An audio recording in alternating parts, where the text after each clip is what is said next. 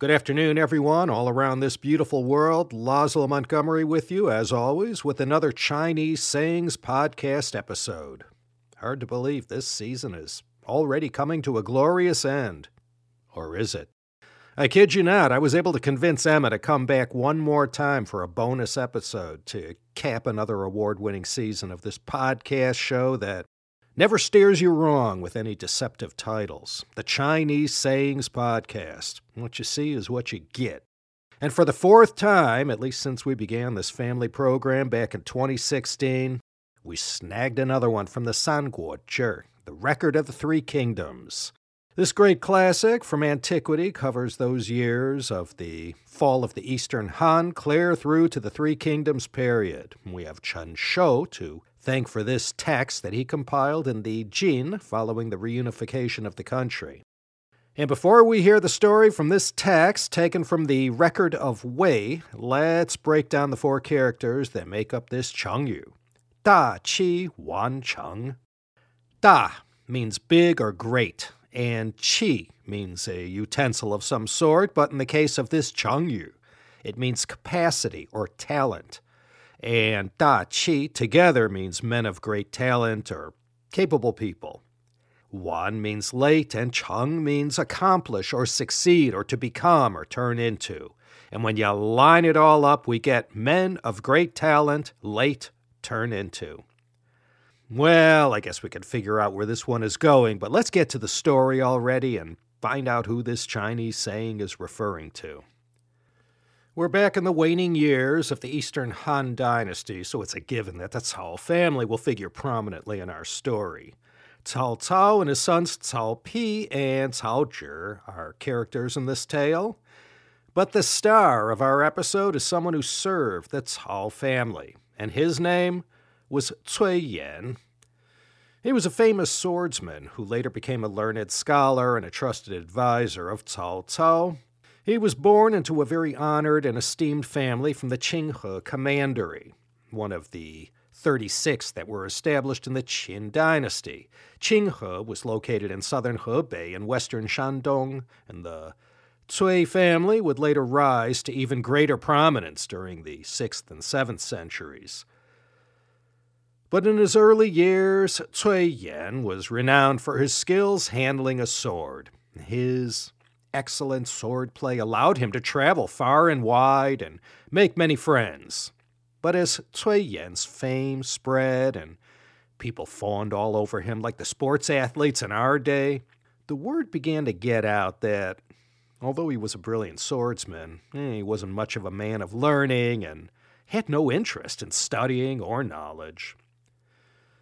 One day, Cui Yan went to call on someone who was respected as a noted scholar. When the man's servant answered the door and Cui Yan introduced himself, the servant told him to wait outside while he announced Cui Yan to his master. Not 5 minutes had passed when the servant came back to Cui Yan and said, "My master says he's too busy with his studies to spend time on trivial matters." Upon hearing this, Cui Yan was deeply ashamed and downright humiliated. He understood this message to mean that even though he was a well-known swordsman, the scholar thought there was nothing to gain by inviting him into his study for a conversation. Beyond his handiness with a sword, he was someone of little substance and had no knowledge of the world. After swallowing this bitter pill, Cui Yan secretly resolved that from then on, he would study as hard as he could until he became someone renowned both for his scholarship and his swordplay. And true to his resolve, Cui Yan spent years studying until he too became noted for his knowledge, wisdom, and strategy. So famous and renowned did he become, he was hired as one of the advisors to the famous warlord Cao Cao, who had rose to become the de facto head of the Han Dynasty. In Cao Cao's military base, Yecheng, in today's southern Hebei province near present-day Handan, Cui Yan quickly rose through the ranks and became one of Cao Cao's favorite strategists. Indeed, Cao Cao valued Cui Yan's opinion so much that the day came when he asked Cui Yan which of his sons he should make heir to his considerable territories. Cao Cao had already been granted the title of a vassal king by Han Emperor Xian and ruled the autonomous kingdom of Wei, which was nominally still under the Han dynasty. Cui Yan gave this advice to Cao Cao. Sir, I know you wish to make your youngest son, Cao Zhi, heir to your position. But since ancient times, there has been a Confucian tradition of giving precedence to eldest sons. If you break this tradition, your court ministers will be surprised and unsettled. And even worse than that, your eldest son, Cao Pi, may begin to have mutinous thoughts. Thus, you will have planted the seeds of your own dynasty's destruction. I beg you to turn your eyes upon history. Has it ever ended well when a father passed over an elder brother for a younger one? Cao Cao was extremely pleased with this advice. This was because he knew that Cui Yan was speaking in an unbiased manner and strictly following the Confucian tradition. He was related to Cao Zhi through his mother. Yet despite this, Cui Yan had still recommended Cao Pi for succession over Cao Zhi. And from then on, Cao Cao respected Cui Yan even more for his fair-mindedness and later promoting him to the high position of Zhongwei, commandant of the capital. A Zhongwei in today's military ranking is akin to a first lieutenant. Cui Yan had a young kinsman named Cui Lin. Cui Lin was a dissolute youth and a borderline wastrel who was not at all well regarded by his fellow Cui family relatives. They had looked down on him as the family ne'er-do-well who would never amount to anything. But only Cui Yan saw him in a different light. After Cui Yan had risen to such great heights in Cao Cao's Wei kingdom, becoming a powerful and well-respected military advisor, he remembered his own younger days when he had done nothing except roam around practicing with his sword. It had taken him a while to shake off his past and work hard to attain a modicum of greatness in the government. And he therefore said to anyone who would listen, the greater the latent potential someone has, the longer it will take for this potential to manifest itself. Don't dismiss Cui Lin. I'm sure he will eventually become someone extraordinary. Here, Cui Yan uttered our featured Chengyu for this episode when he mentioned that Cui Lin was a clear case of Da Qi Wan Cheng, that, contrary to what his Cui relatives thought, Cui Lin would later in life become someone of importance and value to the state. And true to Cui Yan's prediction, indeed, Cui Lin did eventually become a high-ranking official, faithfully serving the kingdom of Cao Wei in a number of important positions until the end of his days.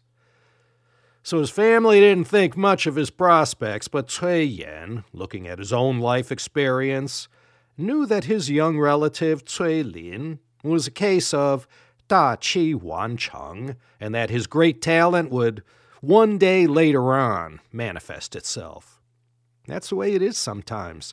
Da Qi Wan Cheng. Some of us don't really reveal their greatness or peak in their careers till much later in life. He didn't work in the government, but Ray Kroc was a case of Da Qi Wan Cheng. He didn't turn McDonald's into the fast food empire it became until he was well into his 50s. And you could say the same thing about Colonel Harlan Sanders of KFC. Nelson Mandela, Winston Churchill, Angela Merkel, they too were examples of Da Qi Wan Cheng. They didn't shine on the world stage until well into their 50s. So this is a good Chengyu to keep handy whenever you want to describe someone who, maybe in their younger days, didn't amount to much, but who one day would achieve greatness in whatever it was they sought out to do. And this could be in politics, sports, commerce, science and engineering, or anything, even literary endeavors. Da Qi Wan Cheng. Let me just close with a quick follow-up to the life of Cui Yan. In 216 A.D., Cui Yan got himself caught up in some political skullduggery and was accused of defaming Cao Cao in a letter. Though innocent of these charges, he ended up being stripped of his high-ranking position and tossed into prison where he was forced to commit suicide. Yeah, those years just before the fall of the Han, not for the squeamish. And on that note, we're going to close out another fine season of Chungyus. Let me once again give a shout out to Emma over in Beijing. She got everything done that needed to get done and kept that Chengyu Yanjiu Zhongxin running like a Qing Dynasty mechanical Zimingzhong clock. And speaking of Zimingzhongs, mark it in your calendars. Next year, beginning February 1st at the London Science Museum, there's going to be an exhibition, 自鸣钟凝视矩阵, Clockwork Treasures from China's Forbidden City. For the first time in the UK, the LSM will be showcasing a collection of 23 stunning pieces direct from the Hall of Clocks at the world-famous Palace Museum in Beijing. And I'll be there, part of all the festivities. Can't wait to see all my CHP listeners in the UK, birthplace of the Beatles. Okay, thanks for putting up with me for another season. Remember to come back again and be treated to another special bonus episode featuring our very own Emma, the jewel in the crown of the Chinese Sayings podcast empire. Thanks for listening, and I'll see you again next time in Season 10 for another satisfying lineup of Chungyus at the Chinese Sayings podcast.